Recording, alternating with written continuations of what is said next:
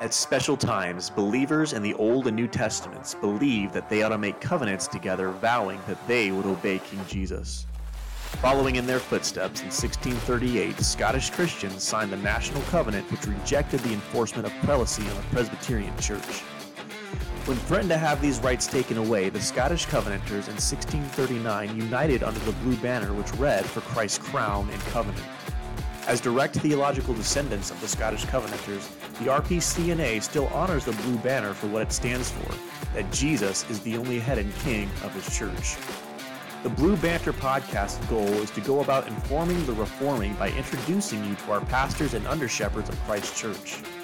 By listening to this podcast, you will have greater clarity on the blessings and challenges faced by each of our congregations. We pray that the Lord blesses you through this podcast, for Christ's crown and his covenant. Well, we want to welcome everybody to another installment of the Blue Banter podcast, a podcast with the goal of introducing the members of the RPCNA to the pastors of the RPCNA, and also with a goal of serving young and aspiring pastors looking to serve in our denomination by interviewing men who are already doing so.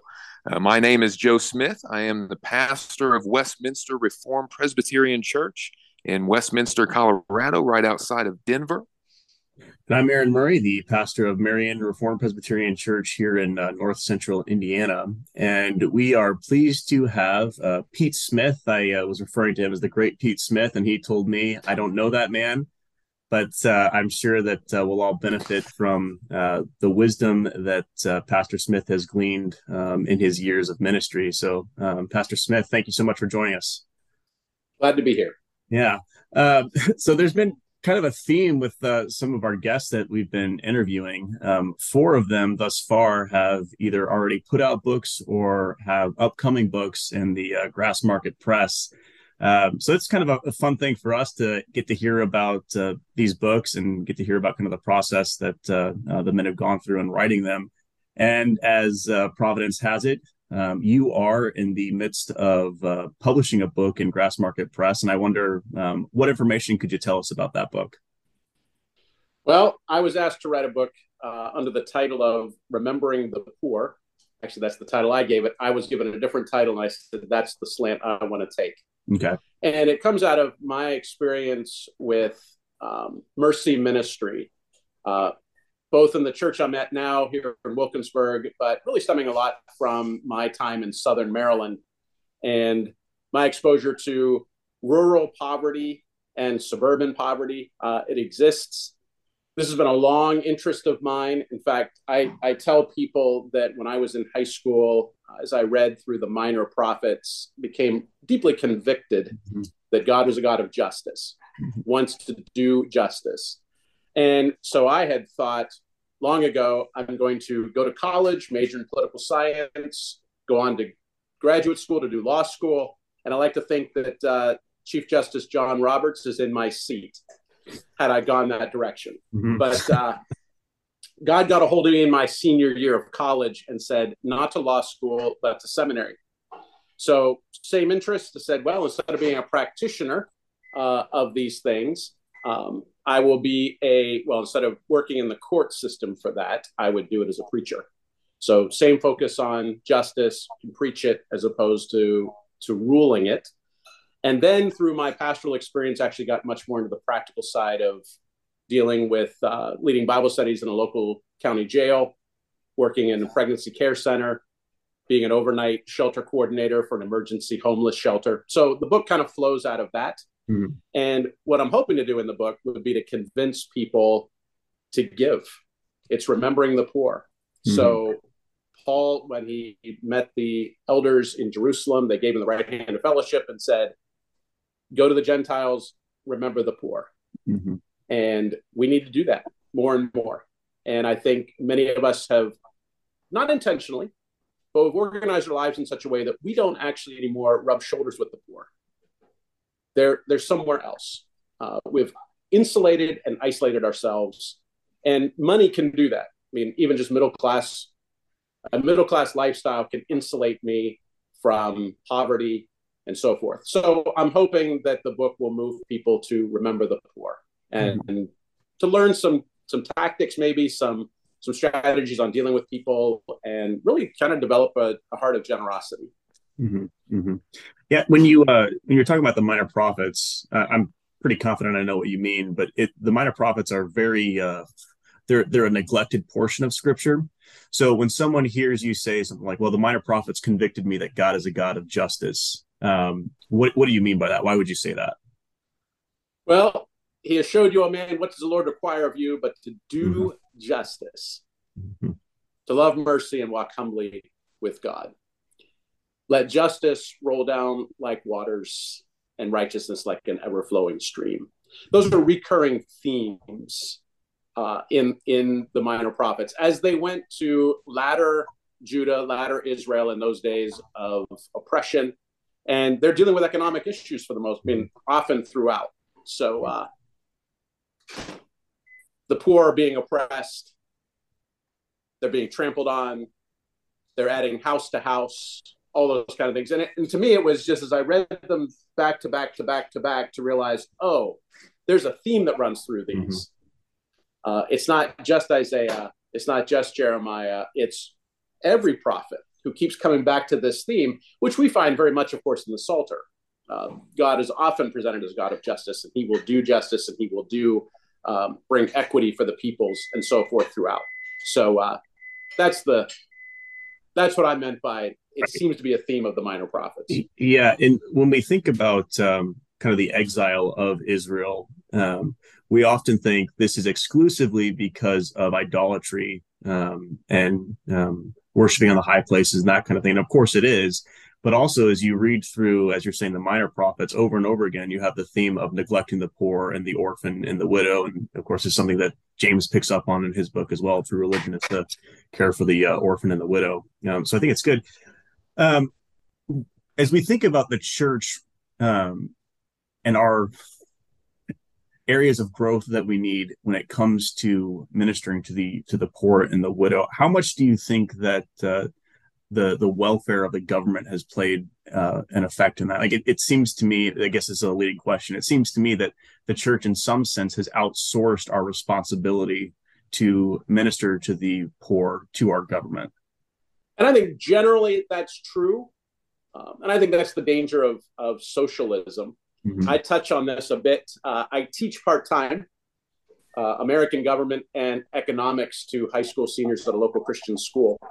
And we talk about this component of our life together and the safety net and so forth. And really the fundamental changes that happened in America in the 1920s after the Great Depression and so forth, to realize this is a massive issue that was beyond states. It was beyond local communities to address. And so they kind of looked to the federal government because that's where the deep pockets were. And we began then to develop this, it's a governmental issue, as opposed to from like Catholic social thought of the doctrine of subsidiarity, which is those who are closest to the issue should be the first ones to address it. Mm-hmm. Which I really like. I said, all right, if there's a neighborhood problem, we don't immediately call the government. You talk to your neighbors. Hey, can we address this? If the neighbors can't do it together, maybe we need a little bit of professional help from our local government, but we don't call immediately on the national government. We don't call on the state government. And as the issues get bigger. So I think that if that happened, there was this immediately jump to the federal government. And so states were quite happy to take over that responsibility. And the church was happy to let them do it. So I think if we take that back from the government, of course, there are tax issues involved in that. If they were taxing us less, we'd have more to give. Mm-hmm. But would people give more? I don't know. Mm-hmm. But yeah, I do think those things sometimes go hand in hand. But but to me, poverty alleviation is all personal. And we've thought about this being let's look to the professionals to do it, but I think every household can do it to some degree. Mm-hmm. When I did my doctorate of ministry degree at RTS in Orlando, Florida, my dissertation was written on the doctrine of hospitality, really answering the question, how can the small church respond to the issue of homelessness? And to me, it's Christian hospitality. Mm-hmm. We don't need to build shelters. Christians that have an extra bedroom are the shelter. We just have to really change our mindset to say that we're going to welcome the stranger. Mm-hmm. And that's a big hurdle. Mm-hmm. That's a big step. Mm-hmm. Mm-hmm. Yeah. Yeah. I think this is going to be a well-needed book, and I'm looking forward to getting a copy. Do you have a rough date on when the book will come out? I had a rough date. Okay. I was being wildly optimistic. Okay. So I would like to have a draft to the publisher by summer or in the summer. Okay. Okay. So I was on a short writing break, and I had at the end of the break, I had more written than I started with. So I thought that was progress, and I have much more of an outline for the book, 9 or 10 chapters. In some sense, developing a lot of the parables. Jesus talks a lot about money in his parables, so I'm going to use that as kind of the window to look at what does mercy ministry look like. How do we remember the poor? Mm-hmm. Mm-hmm. Because we're rich, and I'm afraid that we don't feel like we're rich. Mm-hmm. We all live with people like us, and so we all think we're kind of middle class. That's the American dream, is everybody's middle class. But there are upper class and there are lower class. We don't like to think of ourselves in those terms, but we have it. But even millionaires, if they hang out with other millionaires, probably don't feel particularly wealthy, because everybody in their circle are millionaires. Mm-hmm. So we're wealthy, and particularly when you stick American incomes and American wealth onto a global scale, welcome to the 1%. Mm-hmm. So again, part of the hope of my book is, and this was a discovery to me, and I don't remember when it happened, but becoming convicted that when the Bible was talking to the rich, it was talking to me. Mm. It was not talking about the guy out there. Of course, it included, Bill Gates and Jeff Bezos, but no, it included me, because on a global scale, I'm in the top 5% of income and wealth. Yeah. That's includes good. You as well. Right. Yeah, we. I don't know how much experience you have with Marion. I joke with people about Marion all the time, and I love it here, and I'm very thankful that the Lord has placed us here. It is a very economically deprived city, but even here, we're infinitely more wealthy than places like in Africa or other nations as well. So yeah, it's a good work to look at yourself as the rich and let the Spirit convict you. Joe, do you have any other thoughts on the book? Yeah, a couple that'll probably play into our second question we want to ask Pete as well. And this could be kind of a landmine kind of question, but I think you kind of are someone that can, with the book and thinking through these things and your kind of ministry context you're in, just wondered if there's some principles that stick out or that can be clearly distinguished in your mind, or how you distinguish these things. What are some principal differences between kind of cultural social justice and a biblical view of social justice? Because certainly there is a biblical view of social justice, and in a lot of ways you've been speaking about that, justice for the widow and the orphan and mercy ministry. But are just there some things, since this is kind of a hot button phrase and issue in our culture, that could just help Christians and perhaps even pastors that may not be in the kind of ministry context you're in, and have these things kind of perhaps more on your mind than it may be on somebody in rural Kansas or wherever. Just some brief helps, as little or as much as you'd like on that. Yeah, and I have to say in response to that, it's more definitions. So the Bible never uses the term, as far as I know, social justice. It doesn't use the term economic justice.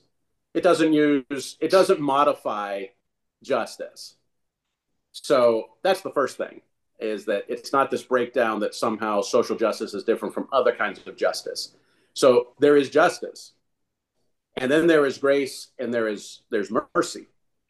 And so I think in the cultural realm, who's defining what's just? Is it equality, everybody being treated the same? Well, again, in a classroom setting, I'll have that conversation. What's fair, what's just? Some people come into the classroom far better prepared as students than others. Family life, just academic nature of how God has created them. They just have a ready mind. They're really good at math. They may be really bad at foreign languages, but they're good at math. They're good at thoughtfulness. Some others are not. They're really good athletes. So what do you mean by equality in that? Well, biblical equality is, well, in one sense, getting what you deserve, giving one his due or her due. I mean, that would be justice. Mercy then fits in with that to say, okay, knowing that not everybody shows up with the same preparedness, what can we do, not in order to make people equal, but what is merciful? So what is right? And again, the whole flood of transgenderism as it's played out now in women's sports, for instance, what is that, equality, or is that something different? And who's defining this? It's certainly not just for the women who have to now compete with biological males, that kind of way. So I think it would be your definition. So where do we look for justice? Well, the law of God tells us what that looks like. So you don't inflate your money. Justice is honest money. It's in the economic realm. It's honest weights and measures, those kind of things. So that's what's rightly due one another. We deal with each other fairly. You come down to, I would like to be treated in the marketplace like the other guy. So I'm going to love my neighbor as myself in the marketplace. Nobody likes to be abused. Nobody likes to be used. Nobody likes to be deceived. So we don't do that for others. So that's justice. That's equality at that point. That's not necessarily what the world thinks about social justice. So I try not to use those kind of monikers and just talk about what's just, what's right, what's fair. And then to say, okay, for the widow then, what's merciful? Because God talks about both. And I think you have to talk about both at the same time. So I'm much more happy to talk about restitution as an act of mercy, maybe perhaps than justice, though justice has something to say about it. There's always things about, well, what if, the event happened centuries ago? What does that look like? Well, we may be talking mercy and grace less than justice, and to say God has a lot to say about that too. So yeah, I don't know if that answers your question, but yeah, no, it does. That's helpful. That's what I was looking for. And then just kind of one other kind of related thing, perhaps more related to your book, but I think will be a good segue into the next question. I remember when we had Lucas Hanna out at our church giving a missionary presentation, I just kind of asked him afterwards, because often when something's like our thing or our specialty, it that shows in what we do, and so for someone who's not a missionary, et cetera, I was just kind of asking him, how can we do little things to help our whole congregation be a little bit more mindful of missions? And he talked about, keeping literature out, keeping it in the public prayers, having maybe a couple giving things, special gift opportunities through the year, just these little things that can kind of keep it on mind. So I didn't know, again, not with asking you to reveal too much of your book or anything like that, but what are a couple things that a young pastor like Aaron and myself, any pastor, for instance, or even members could think about doing in their own congregations, just to help them remember the poor, little things that aren't going to, we're radically going to change everything we do in one fell swoop. But what are some baby steps that we could all be taking? One thing is to talk up the diaconate. God is so concerned about the poor in the New Testament that in some ways there's an office. Some would say it's an extension, maybe the Levitical office from the Old Testament, because they're very much involved in that kind of ministry, but they themselves are the recipients of the tithe. So in the New Testament, you find the diaconate, and even for Reformed Presbyterians, the diaconate is to lead the congregation in mercy kind of things. So, and I've heard, the term, he's just a deacon. Well, no, there's no such thing as just a deacon. I think, wow, you're a deacon. If you are leading the congregation then in mercy ministry, that is a profound calling. So encouraging deacons, recruiting deacons, to serve in that capacity, I think is important. I think also, if your congregation's not in a place where they would meet poor people regularly, that kind of thing, is to contact local nonprofits that do that and have them come into your congregation and talk to the congregation about, here's what we do. Here are the needs. Obviously, Marion is going to have them perhaps much more right on the doorstep, perhaps, than Westminster. So in Westminster, you might need to talk to others who say, man, where is it? Because it's not where we are. We're in, suburbia or whatever. Where is the poverty? In Wilkinsburg, in Marion, it's very clearly right around the church building. We don't have to go very far before we meet it. People are calling the church looking for help. They're asking for assistance. I think so. That's one way. Just get tied in with some of the local nonprofits. Talk to other pastors and to say, hey, what are the needs in the community, particularly for a new person, new pastor, I think needs to find out what has marked the history of the community in which they're located. So when I give a church history exam at Presbytery, I always kind of want to know from the guy, tell me the history of your own congregation. Why is it where it is? What has marked it? What's the trauma in that church? Those kind of things. What's gone on around the neighborhood? Because that tells you a lot about what are the needs will be there. I think a number of churches take a special offering for the poor in conjunction with the Lord's Supper. Again, I would highlight it to say we have a mercy fund. We have a mercy fund that's not budgeted at all. It's completely funded by special gifts. And we take 6 of them during the Lord's Supper. Of course, it's always available. If it runs low, we simply tell the congregation there have been a number of needs, both within and without the congregation. We need you to give more.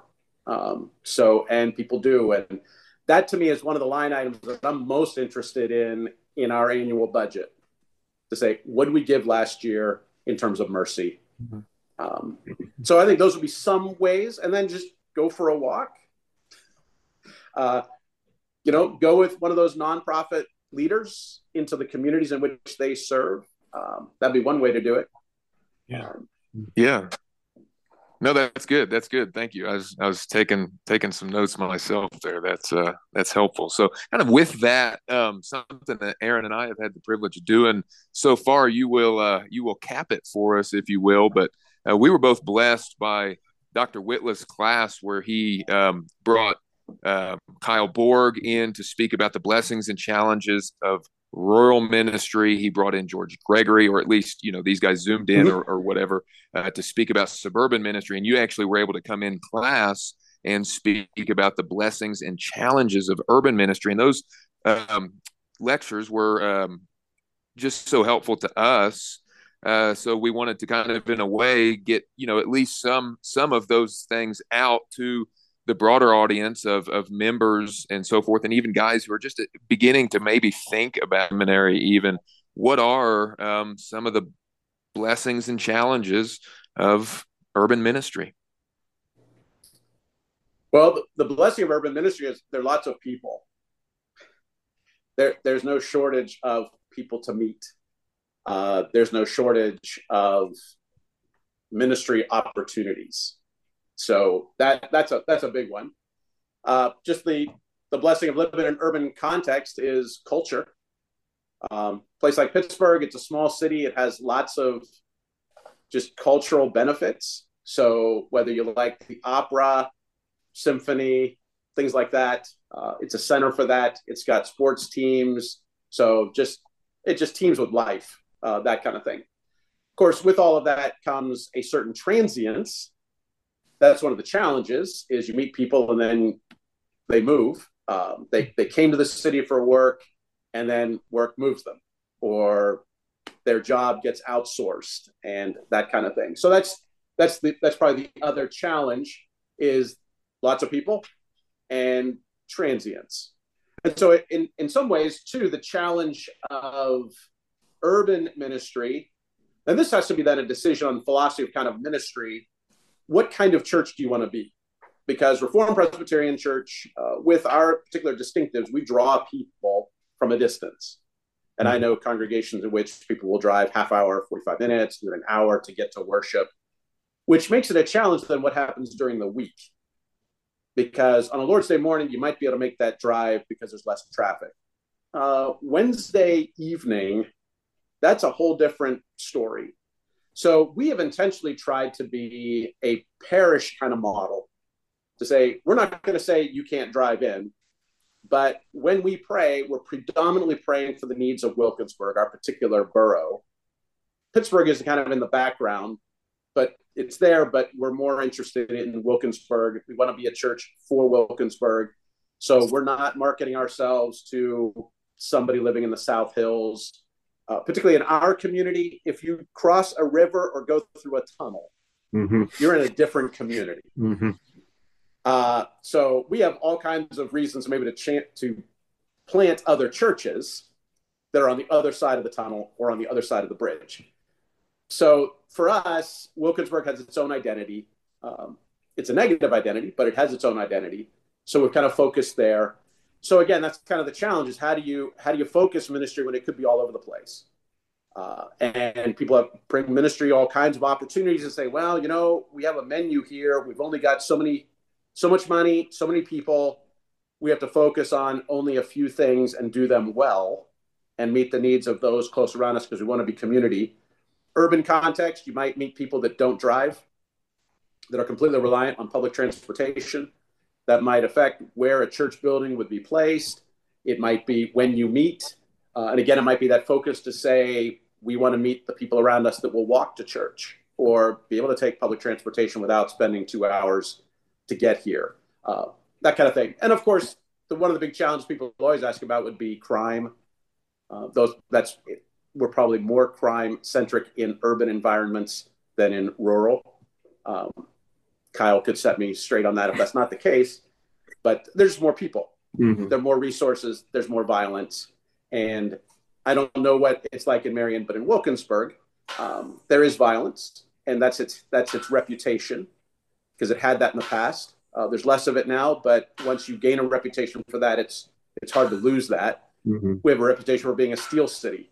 Steel has not been an important part of Pittsburgh now for decades, and yet we're still the Steelers. We're still known as the Steel City, and go, no, it's healthcare. It's healthcare, it's education. So it's quite different, but the reputation hangs on. So I would say those are probably some of the challenges of urban contexts, particularly for a young family to say, how do we fit in? Will we be safe? Will we be able to afford it? I think and again, urban can be very different. Urban can be very poor, and urban can be very upscale. We're probably not in a place to church plant in San Francisco. We wouldn't be able to afford it. Or Cambridge. We have a church in Cambridge. I'm glad we have one because we wouldn't be able to start one now. So again, it's two sides of that depending on what kind of urban context you're talking about. Yeah, I remember we were taking an evangelism class, and I was with Jonathan Cruz, who interned with you, good friend of both of ours.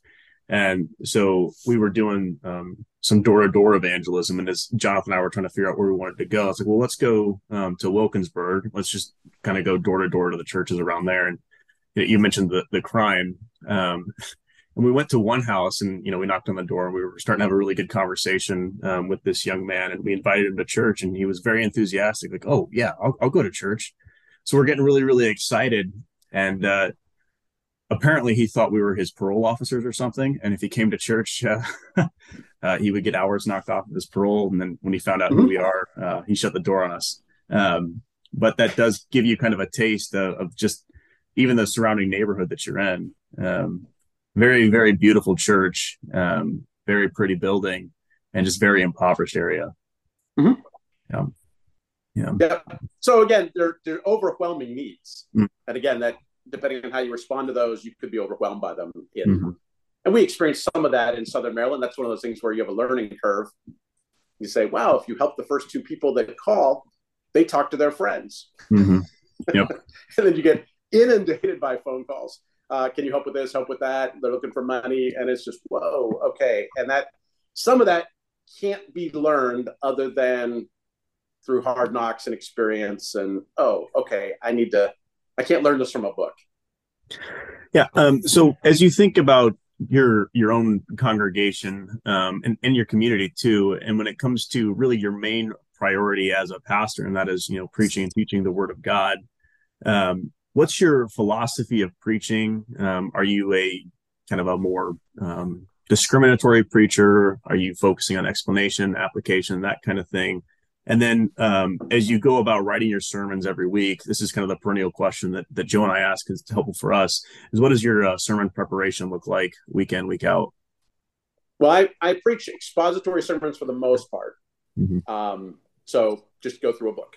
Mm-hmm. And I like that approach simply because it makes you deal with difficult stuff that you might not otherwise address. Mm-hmm.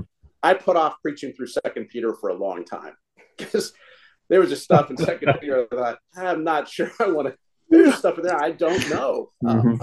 So I went through 1 Peter because I thought that was really relevant at the time for our congregation. And then 2 Peter's just kind of sitting there and said, yeah, we'll come back to that at some point in the future, which we did.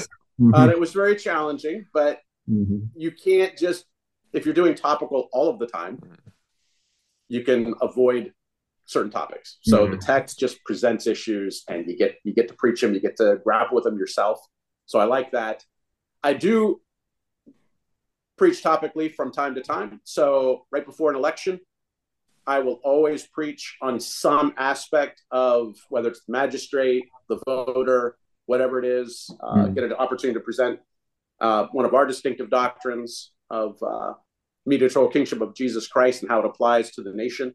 So I always look at that. So just be aware that, okay, that's coming up. So I might tie it in where I am, but likely it'll be a whole different sermon, standalone, mm-hmm. That kind of thing.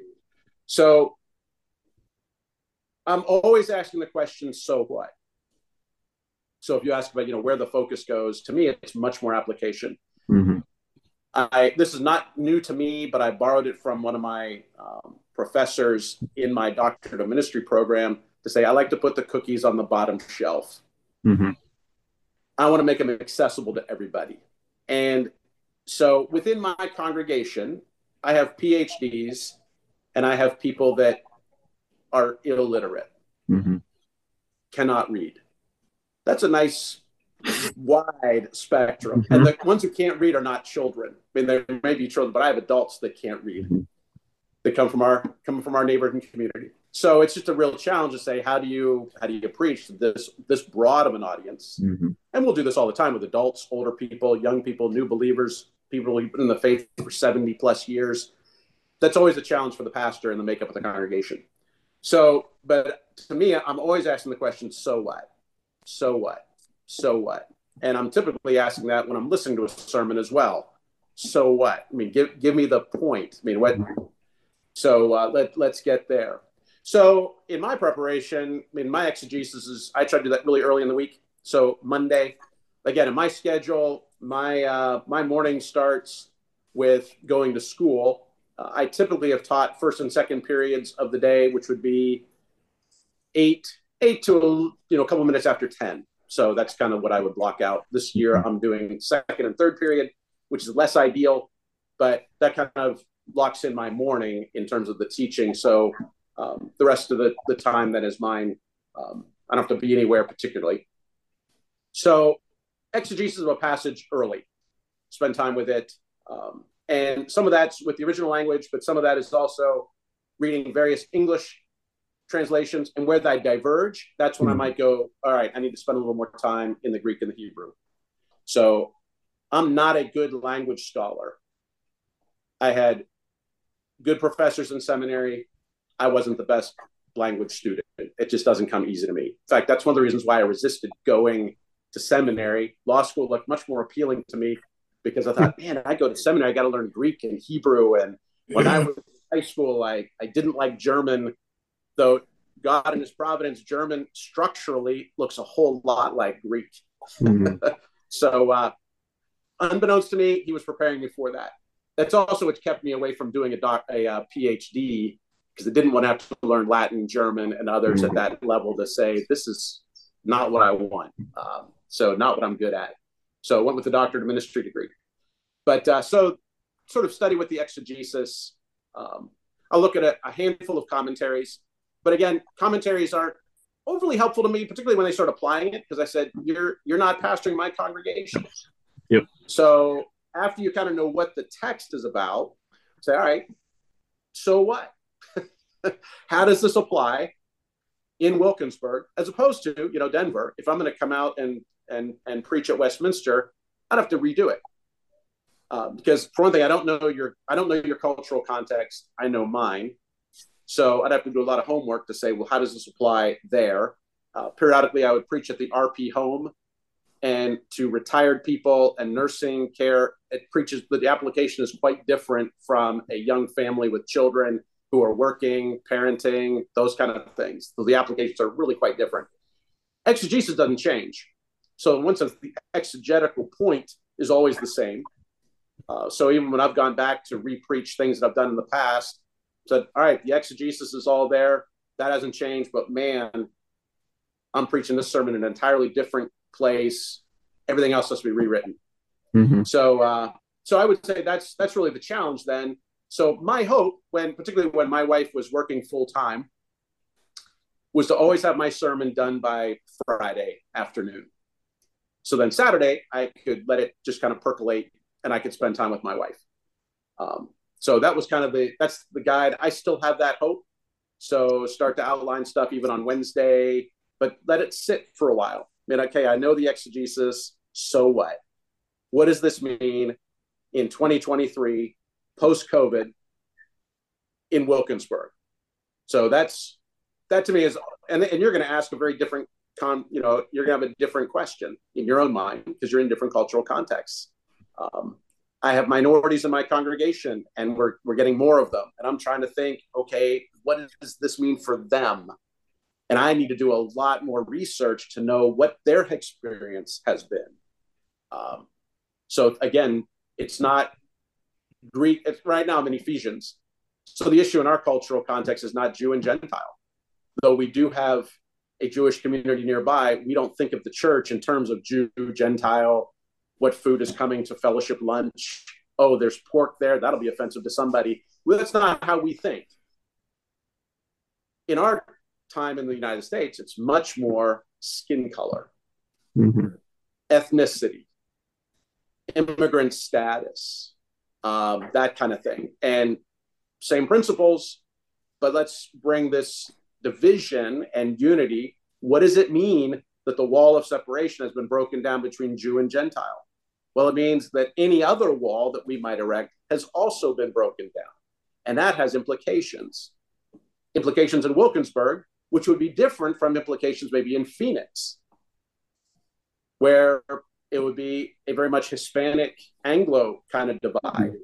So again, it'd be cultural context and application would be central to my way of thinking about sermon prep. And then people ask me from time to time, how long does it take you to put together a sermon? And I said, well, some weeks it's hard and it takes hours. And some, they almost write themselves. Some took 20 years to write. I just put it out in, a couple of hours because it was all right there. And this is my lived experience. And man, I know what to do with this text and the Spirit's given me this.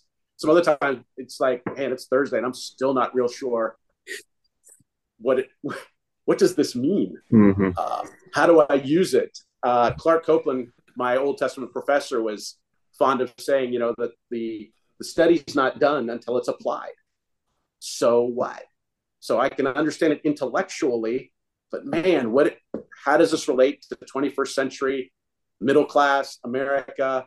Or, how does this preach in South Sudan in their context? So that to me is the biggest challenge. Yeah. One thing, Aaron and I both had the privilege of taking Calvin Trout's public speaking class with you. And we would always talk about each night because we were staying at seminary at that point in time up in the upstairs. We'd always talk about, man, Pete was good tonight. Or, Pete, so you were the star of the class in the sense of guys that were partaking. Everything, every little speech you gave was like a miniature sermon that was convicting and edifying at the same time. But just that's kind of another thing we kind of ask guys is just, what do you take into the pulpit? Do you preach from no notes at all? Are you somewhere on the skeleton outline spectrum? Are you a full manuscript guy? Do you go back and forth? Have things developed over time? Where are you at with that whole deal? I've done two things once. But I said, and I didn't like either one of them. One is the very first sermon I preached from a full manuscript. And in preaching, even I got confused by my syntax because I'm a writer. Yeah. And I've written a doctoral dissertation, but I write well. But I write to be read, not heard. So I never wrote another manuscript because I said I can't write it out because I'll be reading it and it'll sound like I'm reading. So I said, have to go to an outline. The other thing that I did once that I hope to never do again, unless it's really intentional, was I preached with no notes. Because I had a sermon and I printed it, and it was in my dot matrix printer. Maybe you guys are you old enough to know what that is? It's on where all the paper was feeded together. I mean, it's all in one big thing, and it was hanging down behind the printer, and I missed it. And I grabbed the sermon that was sitting there, which was the week before. And this is when I was living half an hour away. Oh, man. And I realized, I'm in trouble.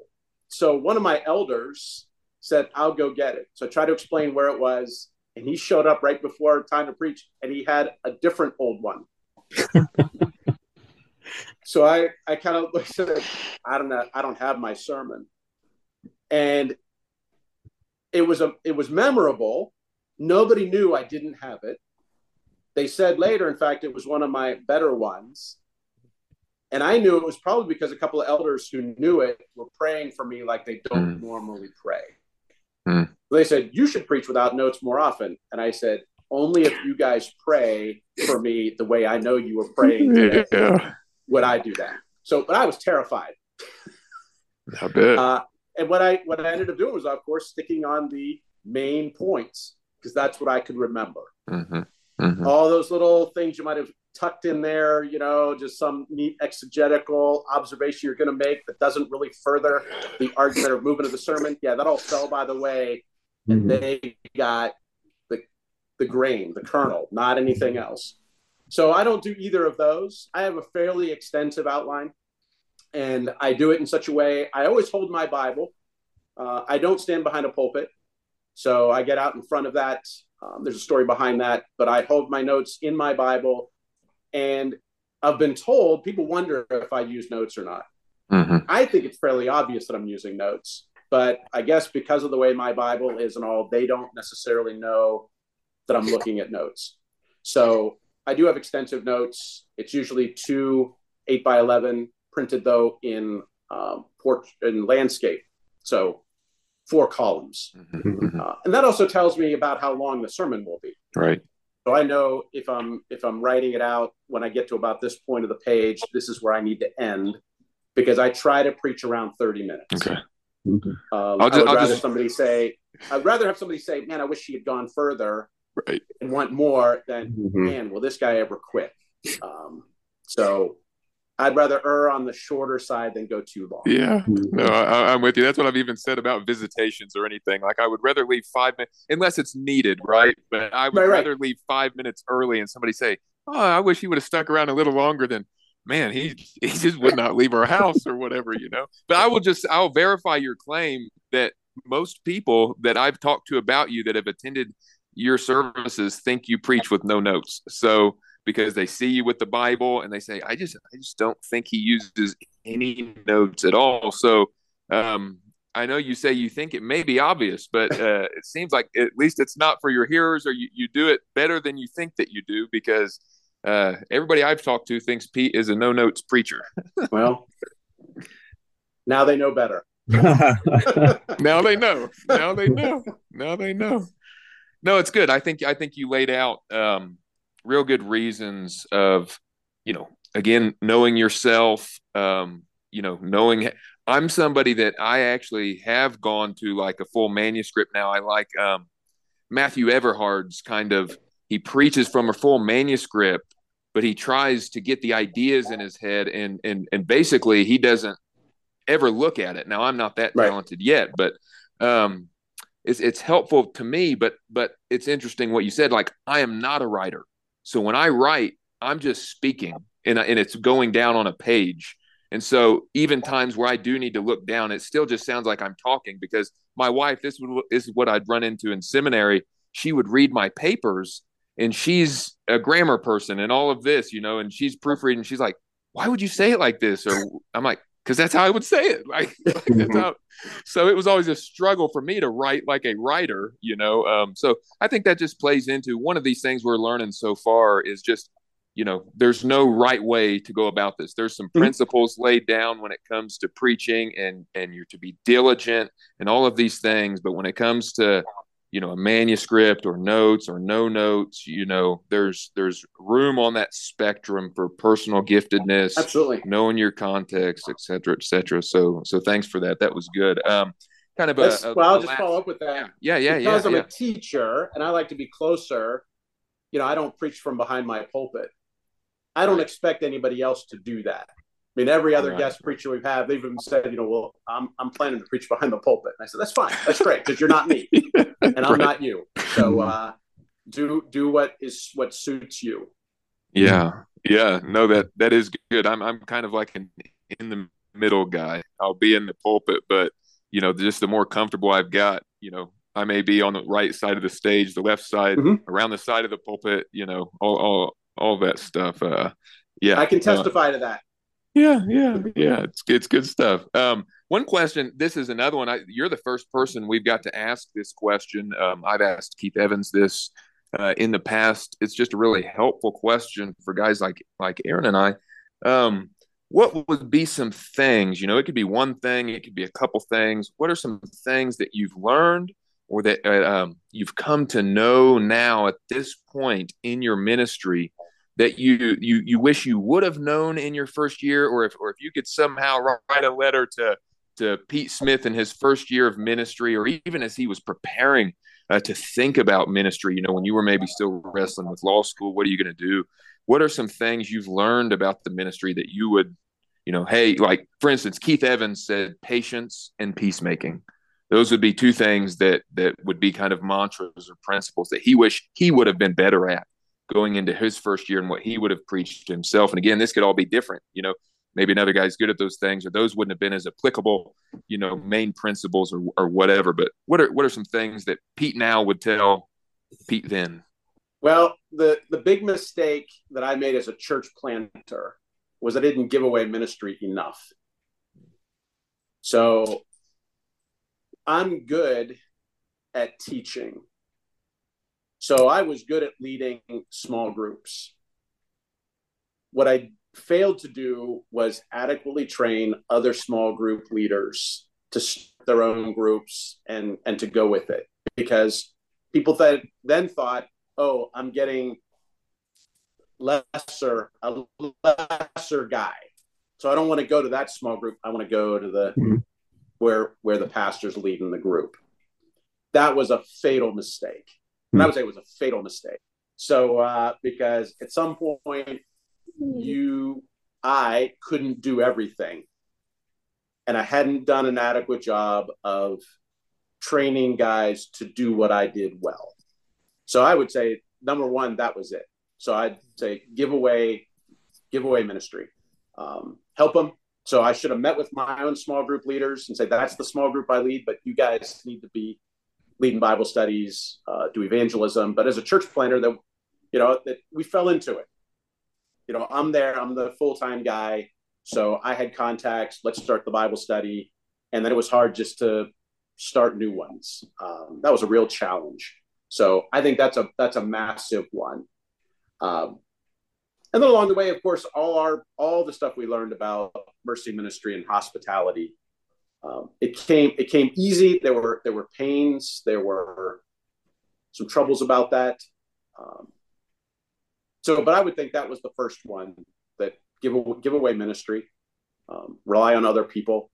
So they're not a threat, and they're going to be things that people do better than you. Rely on that. Yeah. So, and that's the strength of a session, I think, that works as a team. And it might be at some point you need to identify what is the role of each guy around the table on the session. And then when you start saying we want more elders or we need more elders, you might even know the kind of elder you want. Because we've got there's a spot maybe in the session that we need not just a body to fill it, but we need a particular gifted guy for this. So, and right now our session works really, really well. My session in Maryland, when I was pastoring there, worked well. And when a certain guy wasn't at a meeting, we could tell. Because there was maybe some friction between other guys, and we realized, oh, this guy's role is to be kind of like the oil in the machine. And when the oil's not there, oh man, there's some grinding going on. We need that other elder. Yeah. Because he brings a perspective. I have a really gentle elder right now. And I said, man, we need his perspective. Because I can tend to be not gentle. And I need the sensitivity of another guy to say, whoa, you know, tone it down, go easy. So it's that kind of thing. So it's identifying around the table what that is. And again, giveaway ministry, let them do what they do best. Let them take the lead sometimes. So we talk a good game as Presbyterians. And we probably don't want to get into all of this, but kind of how does the teaching elder relate to the ruling elders? We still have lots of vestiges of three offices in our history, in our tradition. It's kind of still there. I think the pastor who decides that he's the only guy that can do stuff is on the road to burnout. Either occultism, I mean, not occultism, but cultism, about the cult of the individual. And we know how that's gone in the broader culture. When that guy goes off somewhere, all of a sudden the whole thing unravels. Or even in our own context, when we think I'm the pastor, I'm the only guy who's equipped, you know, to lead the small group or the Bible study or to do this or to preside or do whatever. Say, well, no, that's actually not the case. And you will be healthier as a young pastor to rely on your elders, to listen to your elders. Because at some point, if it hasn't happened for you guys already, you're going to get outvoted. And how a pastor responds to being outvoted by the session tells a lot to me about the guy. Because the session has power, the session makes decisions, the session has authority. Individual elders, even the teaching elder, it's derivative.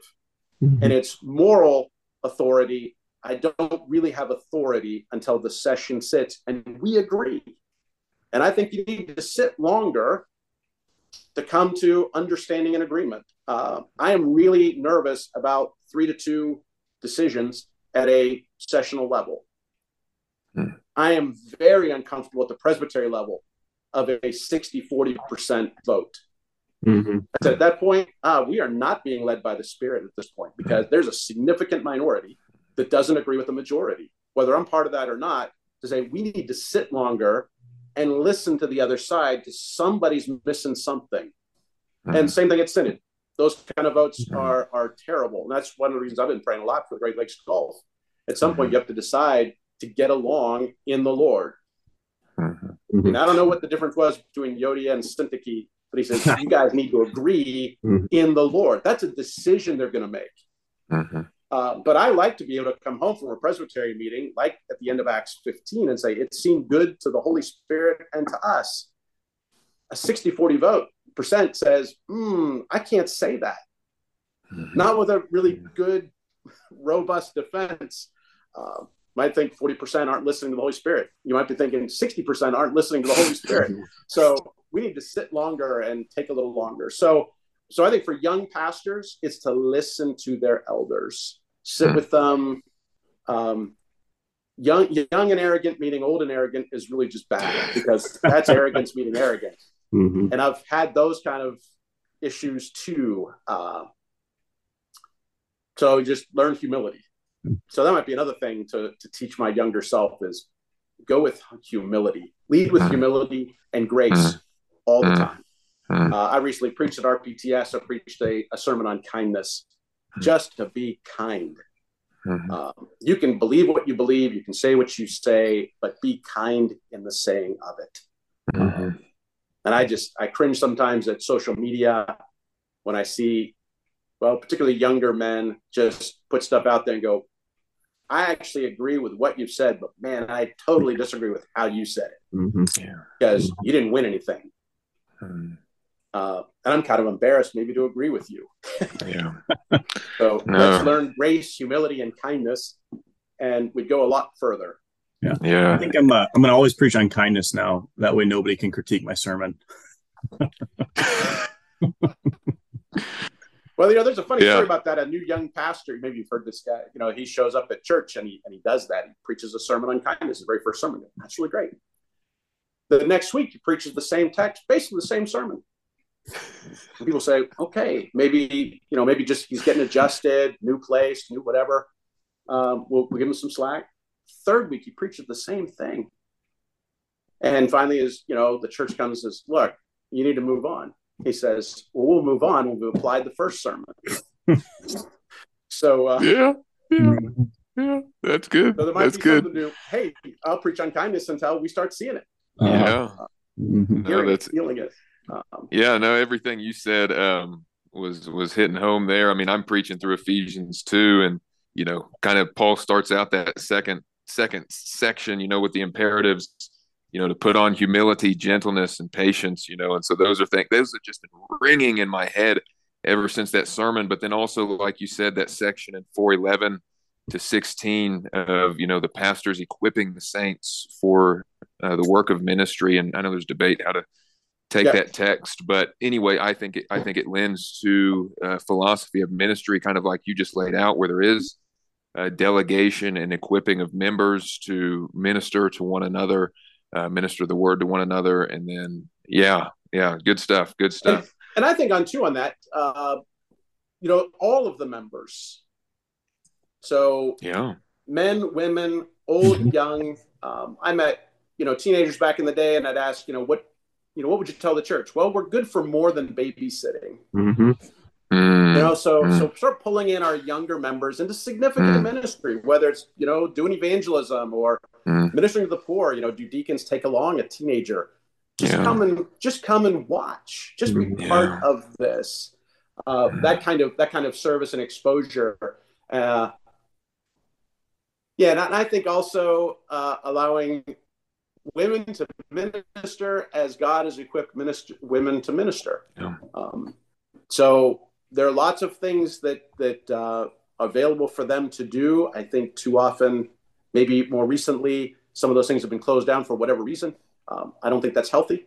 I don't know where you guys are on this. This is another podcast maybe, but we have women deacons at our church. They are very, very valuable. I think we've got a good biblical apologetic for it. And I think we do ourselves a disservice by keeping them from doing those kind of acts of service. I think you're in good company, Pete. I take no exceptions. Joyfully, I take no exceptions. I don't have any either. Cool. Well, we're about at an hour, but we do have to get in. This has become a trademark of the Blue Banter podcast. Just kind of a fun little brief theological question at the end. We're swapping it each month, each round of guys. The first month, the question was not did Jesus get sick, but could Jesus have gotten ill? Aaron and I both answered that question originally with a no. He could not have. We were outvoted. We lost 0-4. Kyle Borg, Barry York, George Gregory, and Nathan Eschman all went against us. I've since changed my position to no and yes. We won't get into that now, but so for this run, and we've already asked Joel Hart and Daniel Howe this question, and I'll just mention the verses. These aren't to load the deck or anything, but just to put out there why we're asking the question. So it has to do with individual guardian angels, and do we have any? Matthew 18:10, Jesus is speaking about the little ones, and he mentions their guardian angels. In Acts chapter 12, after Peter's broken out of prison, Rhoda goes back, and everybody's like, you're crazy. It's not Peter, it's his angel. And then Hebrews 1:14 speaks about the angels as ministering spirits. And so we're looking to settle this age-long debate within 4 episodes what is Pete Smith's thoughts on if we have individual guardian angels or not? And you're not going to tell me what your votes are. Not yet. So, because who am I to disagree with others? Yeah. You've already stacked the deck in some ways, because the story in Acts is very strange. Mm-hmm. It's his angel. Right. I don't really know what to make of that. I've even preached through Acts, and I'm still not sure what to make of that. So I would like to think so, but again, I don't think the scripture's clear. I think the promise in Psalm 91. Yep. He's given his angels charge over you. I don't know if that's, designated and delegated, that to this particular guy. So this particular angel. So for my lifetime, he's assigned to me. That might be pretty boring and heartbreaking for some guys. Oh man, why'd you get that dude over there? Yeah. Why are you watching her? I got this guy. Doesn't do anything. He falls into sin. He never listens. I mean, I don't know. And then after I die, he gets a new assignment. Right. I don't know if it works that way. But he does give his angels charge. So I suppose in light of the Acts, I might say, sure. But again, so what? I don't think it really matters. I'm at the application side now. Right. So I'm not going to take a firm stance. I'm not going to be dogmatic on a place that, to me, doesn't make a lot of difference other than the fact that he's given angelic support. And I brought this up one time in a sermon. It's right after one of our members had a really severe bike accident. And the question was, is the promise of Psalm 91, does it stand? He's given his angels charge over you to keep you, lest you you stumble and fall. And you say, what happened? Were those angels momentarily distracted? Were they on assignment somewhere else? Were they being waylaid? There's that really strange episode in Daniel. The angel being resisted by the Prince of Persia. Again, I'm not real sure what to make of all of that. But so what happened? And I said, or did the Lord tell the angels, stand down? You'll do nothing in this moment, because their default would be to help. That would be my thought.